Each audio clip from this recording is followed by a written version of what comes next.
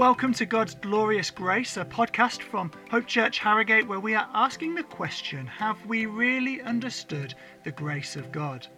We're taking a deep dive into Ephesians chapter 1, considering a phrase of that chapter in each episode, and asking first what it teaches us about God, and second, how that affects our lives, hopefully with a good dose of warmth and fun along the way.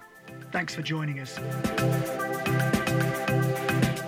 There is a dynamic, a supernatural dynamic to grace that builds this glorious dependence on God. We were never meant to make it on our own. We are from Hope Church Harrogate, and our aim is to leave you with those twin post-exercise feelings of stretched muscles and pumping endorphins as we open our eyes further and grow together in wonder at God's glorious grace. I don't know if that's over-promising there, Adam. Go big or go home. I'm joined today by serial interrupter, Rachel Turner. Hello, everybody.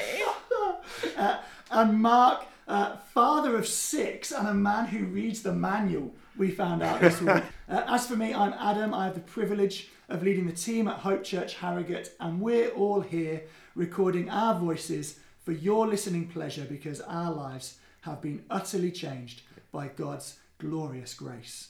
In this series, we are doing a deep dive into Ephesians chapter 1. So Mark, first of all, why don't you tell us about Ephesians? Ephesians was a letter written by Paul, probably to the church at Ephesus, which was a big port city, a major city in the Roman Empire, but understood to be a letter that then went through Asia, written around about AD 60, AD 62, so we're talking about 30 years after the day of Pentecost. So the great growth of Christianity, the expansion of Christianity through the known world then had been going. And we see that this is a quite peculiar letter in the sense that lots of Paul's other letters are addressing issues in churches or specific problem, whereas this letter doesn't do that. It's more a tremendous exhortation. And it starts with that flow, and then it goes into the practical implications of what Paul has been exhorting us to do and to be.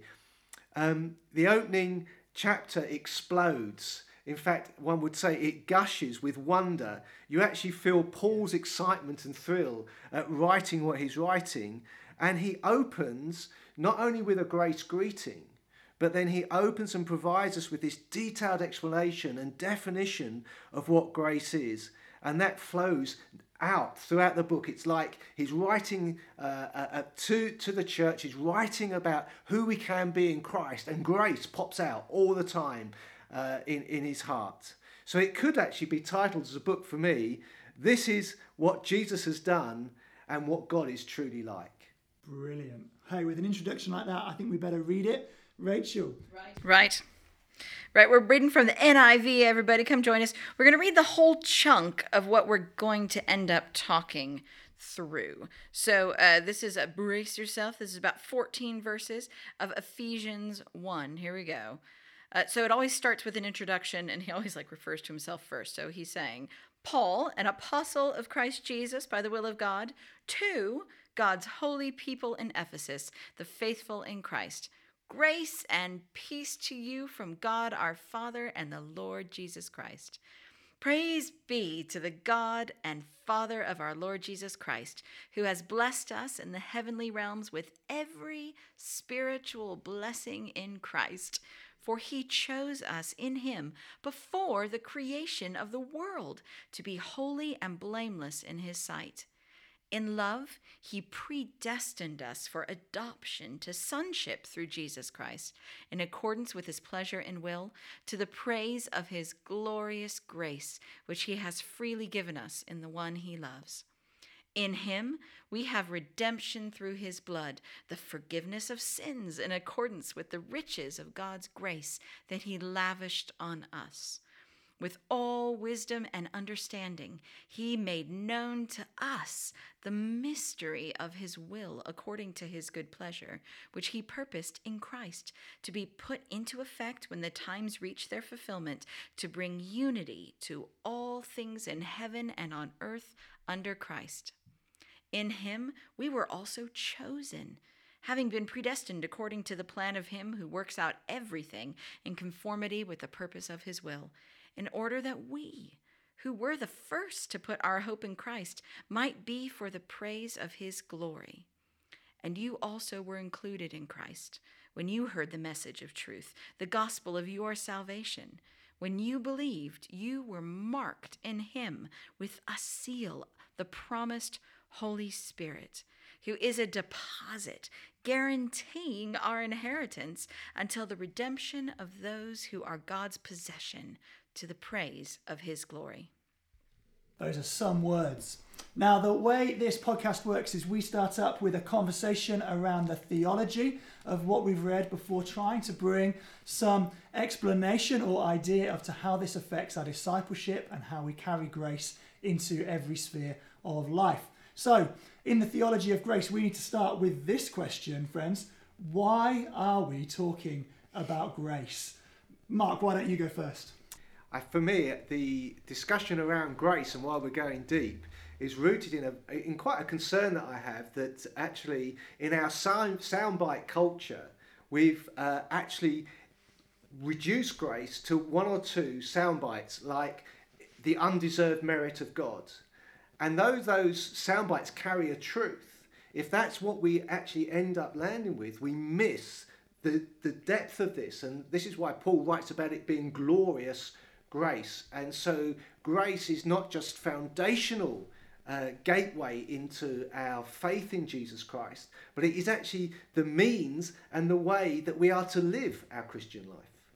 Brilliant. I like to play on the phrase, a dog is for life, not just for Christmas, and say that grace is for life and not just salvation. You've got to love a good pithy stealing of the RSPCA mantras, right? And but it's true, and I think so often in Christianity we have this idea that grace is what gets us saved, and then it's almost like the game changes afterwards. Yeah. But here, as you read Paul gushing about grace, we realise it affects the whole of life. Yes. Rachel, why is grace so important in this conversation?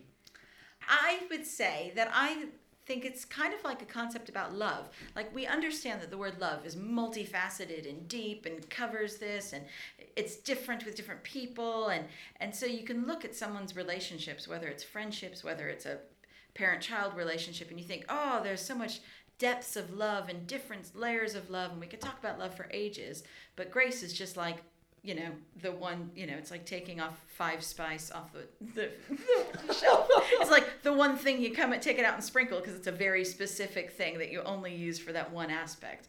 And I think I'm really excited to spend the next, however many weeks, months discussing actually the multi-facets and the multi-uses and just how deep and wide and wonderful the concept of God's grace is, how it affects our everyday life, our everyday relationships, how we, connect with others, and how we read Scripture. The lens of reading Scripture through grace is fascinating. And so I think just swimming in grace for a while is going to be really interesting, because I feel like most of the time we only swim in love. So isn't that quite interesting? I like your drawing in of love, because I wonder when we talk about the love of God, we lack definition. I think we lack the breadth of it. And I wonder, outside of the cross, which is this greatest expression of love, actually this definition, this list, as it were, that Paul has listed here, is that not an expression of God's love? Doesn't this give some kind of shape and give us some knobs to play with here in terms of actually what the love of God is? So I wonder if that's a reason for digging deep into grace, because actually we're experiencing, when we look at grace, we start to look, I think, into the face of God. We start to see who he is and understand who he is. Yeah. And that's the problem with some of the sound bites and the acrostics. So many people will be familiar with God's riches at Christ's expense, which is just the most beautiful acrostic about grace. But my challenge with that is it's about me. I get God's riches at Christ's expense. But really, when I'm reading Ephesians chapter 1, this is all about God and not about me. And so there's a reorientation as we talk about grace. This is no longer about me, first of all. It's about God. And therefore it is so much bigger because he is so much bigger. Yeah.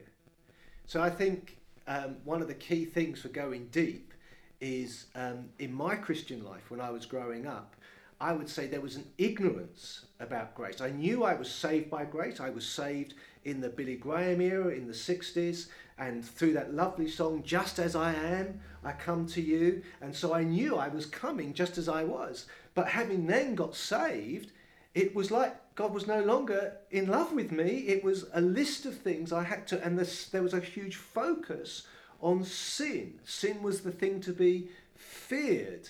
And what I've realised is that ignorance, actually, of grace robs us of the joy of our salvation. It robs us of what's available to us in God, and can lead us to get just disappointed and disheartened in our faith, just as we are beginning. So, and the other thing that has troubled me slightly is when we stay at the acrostic level, is when there is a vacuum of truth, actually then it opens the door for false truth to come in.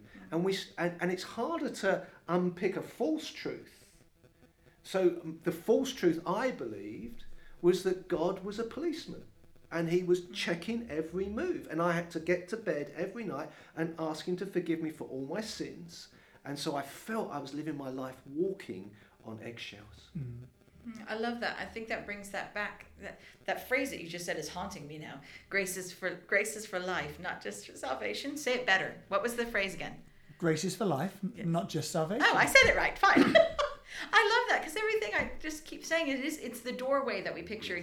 Grace is the thing that lets us slide through, and actually I'm not sure we can fully appreciate the Christian life, the freedom that Christ has given us, unless we know how to walk in grace, or else a life without grace is a life misunderstood in Christ. And I think that's a really interesting concept of how do we walk in grace, not just how do we be thankful for the grace that we had at the time that let us slide into this thing. I think it's really important to understand it and to wheedle at the depths of it. I think often as Christians we are lazy in our language. Like I have that thing, it's a bugbear, but I have that thing about the prophetic. We say the word prophetic and it just covers pretty much everything. Everything. You say something nice, it is prophetic. Exactly. It drives me nuts. And I think grace sometimes is that word for us, or love. And that's what I love about this passage is Paul's like, okay, I'm not just going to say a word. I'm going to say it's this and that and this, and it comes into here, and he really gets it into detail. And I think chewing at that detail really lets us appreciate it. It reminds me of like cooks and things, when they, or wine aficionados, they taste something and then they're like, there's notes of this and that and that. Yeah, and wonderful. I think that's what this is. We're going to really savor the scripture on this one. Yeah. So that's really helpful. So what we're seeing here, grace tells us about God. But it's grace to live by. So it's grace that helps me come into freedom and joy. But it's grace to live by, which means actually there's a third element of this, what we need to look at, which is the grace that I now, having received, I now extend to my family, my spouse, my church, etc. And I would say that in my growing up, that aspect also was very missing, that there was not an expression of grace. In fact, rather judgment. Because of the sin focus, there was a judgment. And of course, that led to falsehood. People pretended. People couldn't be vulnerable. They couldn't say, I'm struggling in this, because then you were blackballed, you were ticked off from membership and things like that. Where, of course, grace lived out is a wonderful expression. So I think we're in this triangle of things. It's revealing the nature of God. It's revealing the freedom of God and the blessing of God on my life. But also, how do I become a dispenser, a life of grace, where I extend that to others so that our relationships are meaningful and rich and deep as well. Grace is for life, not just for... It is indeed. It's a good phrase. Having said we stickers available at all good Christian retailers. Having said we don't want to do sound bites, now I'm like, that's it. That's the sound bite we need. And because the thing is here, if we truly are made in the image of God, but we're living out a Christian life which has grace at the beginning, but not grace all the way through, then we're misrepresenting God. Yeah. Dreadful. And that's just the most horrendous thing, that if we are saying, oh yeah, God loves you more as a sinner than as a saint, it's the old bait and switch, which is, oh yeah, God will forgive you anything, but now you're a Christian, he won't. He's actually really cross with you, and you've got to perform, and that's a horrible place to end up in. And I'm sure we've all got experiences and stories we could tell of seeing that in the wider church. And some of that will come up, I'm sure, in our second part, where we talk about what it means for grace to get into our discipleship and how we carry it into every sphere of life. But for now, it's time for our halftime oranges. Rachel Turner. We're going to do a little quiz to give you a little breakup. I pray. Wow, that is not that Christian. Shy knows. I'm not going to pray that you play along. Play along at home. That's amazing. Right, here we go. We have a little quiz on Ephesus. Just a little thing. One of my favorite things to do is historical context. And so I'm going to give us a little quiz. So Adam and Mark, we're going to play in here. Instead of hitting anything, because that would mess it up, I would like you to make your own buzzer noise with your mouth as you go. So here we go. Ephesus is in which modern day country? Oh, yes, Adam. Turkey. Nice, very good, very good. In Ephesus, they had a famous temple dedicated to which Greek goddess? Yes. Artemis. Artemis, That's very not a good. buzzer. Now, Artemis was the goddess of what? Fertility and sex, really. Yes, sort of the hunt. Yes, childbirth and chastity. Okay. Childbirth and chastity. Yeah, well, That's an interesting combination. We women are multifaceted, Adam. Yeah, Okay. Thanks Right. for joining us, everyone. It was, well, it was The seat of prostitution. it We're was talking about a port. the range. It was the range of sexuality. There, Mark. Okay, here we go. And how big was the temple of Artemis? Yes. Very big. Very big. Yes. It was one of the 7 wonders of the world. It was. It was 4 times the size of the Parthenon. How big was the Parthenon? Big. Flipping big. Right, I think Mark is winning this one. I think we're 2-2. Okay. Right, we have a couple more questions then. It was second only to Rome, the size of it. It was second only to Rome in terms of culture and commerce. But there was, as a famous thing that happened in Acts, I believe, there was a riot that got started. Why was the riot started? Yes. Because people stopped buying the models, the effigies from the temple. Very good. Very good. But this guy called Demetrius started it. And what did he sell? Idols. No. What did he sell? Silver coins. With their little face on it. I'm going to go for not idols. But right, fine. And how long did Paul live in Ephesus? 3 years. Ooh, I have... Because your buzzer came in the end, I'm not going to give it to you, Mark. Well, see, now I'm pushing myself. I thought he lived there 2 years, so now I'm going to have to look it up, and I'll update you next time. Okay. That was our little mini thing on Ephesus. Boop. Tune in next week to find out how long Paul lived in Ephesus. You might be able to consult your Bible, probably Acts, somewhere in the 20s, we'll tell you. But there you go. We've got to crack on with the second part of our conversation in this podcast, where we are now asking the question, why is grace, therefore, if it's all about God, as we've been saying, why is grace such a big deal for us personally and for humanity? Rachel. Wow. Well, okay. For me,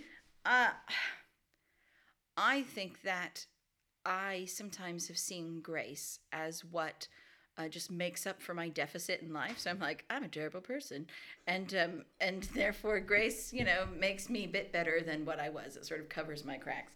And I think for me, I've just been pondering about how grace is actually the generosity of God that I get to live within, which I desperately need. And so it's not just about me. It's not just, okay, I'm terrible and God fills in my cracks, but it's actually being able to live in the generosity of God and letting my wholeness be found in Him, and letting me have grace and in the face of my failures. It's being a small part of Him being bigger than me. And so there are so many times in my life where I've desperately needed God's generosity, and I've desperately needed him to fill in the cracks of my weakness, but to me be whole in him. One of the ways I was thinking about that was about like mental health. I often, depression is part of my family. And so lockdown has been an interesting journey. As an introvert, loved it. But also living with extroverts, hard for them. And I think we've all struggled with mental health. And there have been times in my journey of mental health that I think I am just not capable of functioning. And for me to be able to hold on, not just to the love of God, which makes me feel accepted, but the grace that makes me feel whole and capable of walking forward.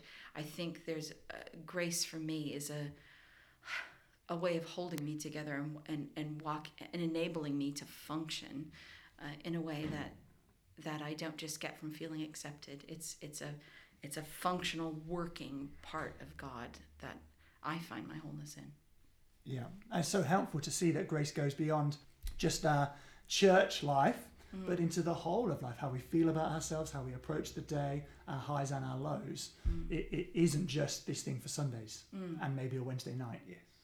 Mark, how about you? Why is grace such a big deal for us personally? Yeah, for me, I would say there is a transformational element to grace.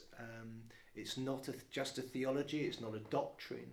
Actually, it brings life. And interesting in John's Gospel at the beginning, John says that Jesus was full of grace and truth. Yeah. And actually, when I look that word up, full, it means it actually permeated him. It was who he was. Wow. And of course, John also recalls that Jesus said that the words that I speak are spirit and life. And so, these words aren't just as plaques to put on a wall, like some kind of value system like you'd put on a company wall. They're actually transformational because they are spirit and life. And just in one example for me would be, as I said earlier, that the focus on sin actually meant that I sinned more because that was where my eyes were and feared sin. And an example of that for me would be if I shouted at my kids because they dropped a cup while wiping up one day, we would lose 6 cups in the next week because there was a sudden fear of dropping a cup. And I'm not talking just that this is a mind shift, though the mind is very important, but actually what grace does is make me dependent and focus on God and what he has done. And so, if we look into Ephesians and you get to chapter 5, he says, no, put off the old and put on the new. Well, hang on. So we're to live from our new nature, which is grace empowered, grace inspired, grace runs through it. And so for me, it is about freedom. Yeah. And it is also that thing of it changes my view of God. He isn't this policeman. He isn't an angry God. Because how could words like lavish come from a gracious God? What he declares over me, as we'll look at, that I am blameless, that I am holy. These things are realities that actually, as I agree with God, actually I start to live out of what he has done. So for me, it actually makes living like Jesus. Jesus is the goal, isn't it, of our lives, not only of our worship, yes, but to be Christ-like. Actually, grace not only tells me about that, but it enables me to actually live like Jesus, which is an extraordinary thought. And of course, grace is an enabler to me. Yeah. Yes. And so, if perfect love drives out all fear, as John writes in his letter, then fear's gone from our life. Grace comes and removes fear of failure, fear of not living up to the measure, yes, fear of what other people think. Yeah. All these things that are so controlling within our culture, the world that we live in right now. There's a strong performance element, isn't there? And it's not just that you've got to be a good person, you've got to be seen to be a good person, you've got to demonstrate it, which is just so different to how the rest of history has seen this topic. Yet the grace of God means that we have been set free from that control of fear and get to live in the fullness of what God has provided for his people. It's almost like life without grace isn't even life at all. Once Correct. you start to see just what it means Yes. for life. Let's go another notch in. Ooh, nice. What will it do for us and listeners as believers if we can grasp grace better? I think we see God better. And I think we get to have relationships with each other that I think is a little glimmer of what community will look like in heaven. Wow. Sounds good. Yes, I I mean- think that's my succinct answer. I like it. Relationships with each other that look like what they'll look like in heaven. A glimmer Yes. of what they'll look like in heaven. Wow. Do you want to stick some more Yes, adjectives into I that? can do. I think, well, see, this is an interesting thing. Maybe I disagree with myself. I may disagree with myself because I think the beauty of grace is that it accepts the other person as the whole and extends that truth and love and just the grace, just the oil of heaven around these relationships. And we're so imperfect on earth that in some ways I think we get a better opportunity. In heaven, it'll be a lot easier to be graceful with each other. We're here. I think that's what the beauty of being in a Christian community is that we can grab God's heart for each other in our failures, in our weaknesses, in our not finished yetnesses. And we get to extend and experience that sort of love, acceptance, grace, heart of God for each other that maybe will be easier to have in heaven. Maybe this is the one chance we have to experience this kind of grace. Wow. Ooh, I if you don't don't know. live in grace now, you miss your chance. I don't know. And of course, you're free to disagree with yourself because of grace. Thanks. You don't have to have this nailed down. It's just the most wonderful truth. So what you're saying, Rachel, is almost grace enables us to function well together, even where our brokenness could rub up. Especially when our brokenness would rub up. Especially. The oil that makes cogs click together, even though they shouldn't fit together because of the Absolutely. brokenness. And that's the beauty of the body of Christ. That's the extraordinariness of who we're called to be together. It's not just a whole bunch of people who tolerate each other and grin our teeth and bear it, but it's that a whole bunch of people who genuinely love each other, pour grace on each other, and live the kingdom together. And that can only be done through the oil of grace, I think. Yeah. And there's this transformational aspect, which is what Mark was talking about before, which is grace accepts us and enables us in our brokenness to function together, but grace also refuses to leave us as we are. Yes. Because God doesn't just apply grace at the point of salvation, Yes. but gives us grace all the way through our lives because he doesn't want to leave us as he found us, but he picks us out of the miry pit, puts our feet upon a rock, and cleans us up, makes us glorious, transforms us to be more like Christ. There's this grace refuses to leave us as we are, and therefore we're not stuck in the brokenness of human relationship. That can be transformed together Yes. too. But what I love about that is Christ says he is the one who is transforming us daily to become more like him. And therefore we're not finished yet. And so it's not my job to force you to transform. It's my job to have grace with you as you are transformed by the power of the Holy Spirit.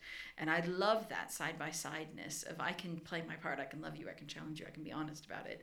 But I get to watch the glory of you transform and to appreciate that and feed that back and revel in all of us becoming more and more like Christ together. Brilliant. Mark, why don't you give us a final word on how this would impact the world if the church lived with this kind of grace? So I just want to say, I totally agree with everything that's been said, and this isn't a but. Oh, I like it. But it is, I think, broadening this out. Because I think there is an enablement. Grace is an enablement. So we have that in Hebrews, don't we? That we can come to the throne of grace in our time of need. We have that incredible expression by Paul when he's clearly physically suffering something, and God doesn't seem to do the miracle of healing or the miracle of deliverance, but actually says, my grace is sufficient for you. Mm-hmm.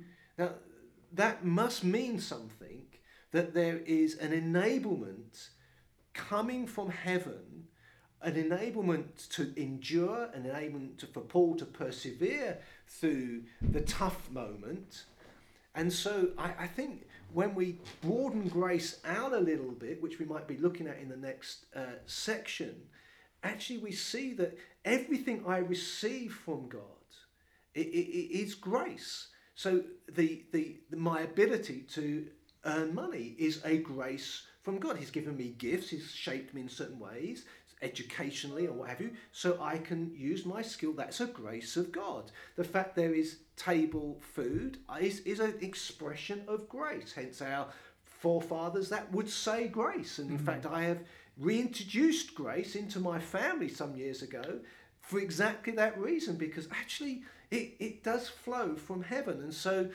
there is a dynamic, a supernatural dynamic to grace that builds this glorious dependence on God. We were never meant to make it on our own. We were set up to walk with him, in partnership with him. So for me, yes, relationship, yes, revealing the nature of God. These are magnificent things that grace does. But actually there is an enablement, an empowering of my life that I receive because of grace. I am utterly dependent on grace. I can't be a husband without the grace of God. I can't be a father without the grace of God. I can't be an employee to the extent that I could be without the grace of God. It's meant to be that way. And herein lies why we're going to spend an inordinate number of weeks talking about grace, because it does suddenly explode into such an enormous, multifaceted topic that applies to all parts of life. Fantastic. Well, I hope we've whet your appetite with that. What we tend to do in these podcasts is we want to finish not just by tickling our brains, but also by allowing God to work in our hearts. And we want to come to him and pray together. And so we're going to pray now as we finish for all that God has been doing amongst us, both in speaking and listening right now, for him to see that through and to bring grace into our lives. Mark. Yes, so rather than just praying over us, perhaps this is something that you could take away and just before God, as you get into listening to this, and perhaps something's already stirred in you, but let's just pray this, and perhaps you might want to repeat this prayer a bit later. So, Father, I thank you that you are bigger than who I am. I thank you that there is mystery about who you are. But you have chosen to reveal yourself. And I want to say to you, Father, that I do love you, but I want to love you more. I want to know you more. And I just understand that by looking at grace, I may be actually staring and gazing in the face of my God. And so I ask you, Holy Spirit, you who will lead me into all truth, would you open my mind? Would you open my heart and my understanding, that through this listening, through this series, I will not only come to know and love you more, that I too would be transformed in the way I think, the way I see myself, the way that I see others as well. Thank you that you love us so much, Father. Thank you, you love me. Amen. Amen. Let me leave you with this thought at the end of this first podcast. What could happen in the world around us if we were full of the same grace as Jesus? We did say it was a deep dive, and I definitely mentioned stretching muscles at the beginning of this podcast, so we will leave you to chew this over. Until next time, why not ask a friend what they think about this? Why don't pray, as Paul does, that God would give you the spirit of wisdom and revelation, that you might know him better. Next week, we're going to be jumping into verse 3 and the exclamation of Paul, praise be, and we would love to have you back for that. So why don't you hit subscribe to this podcast, leave a review, preferably 5 stars, tell a friend that you think would enjoy it, and we will see you then. Goodbye. Bye. Bye.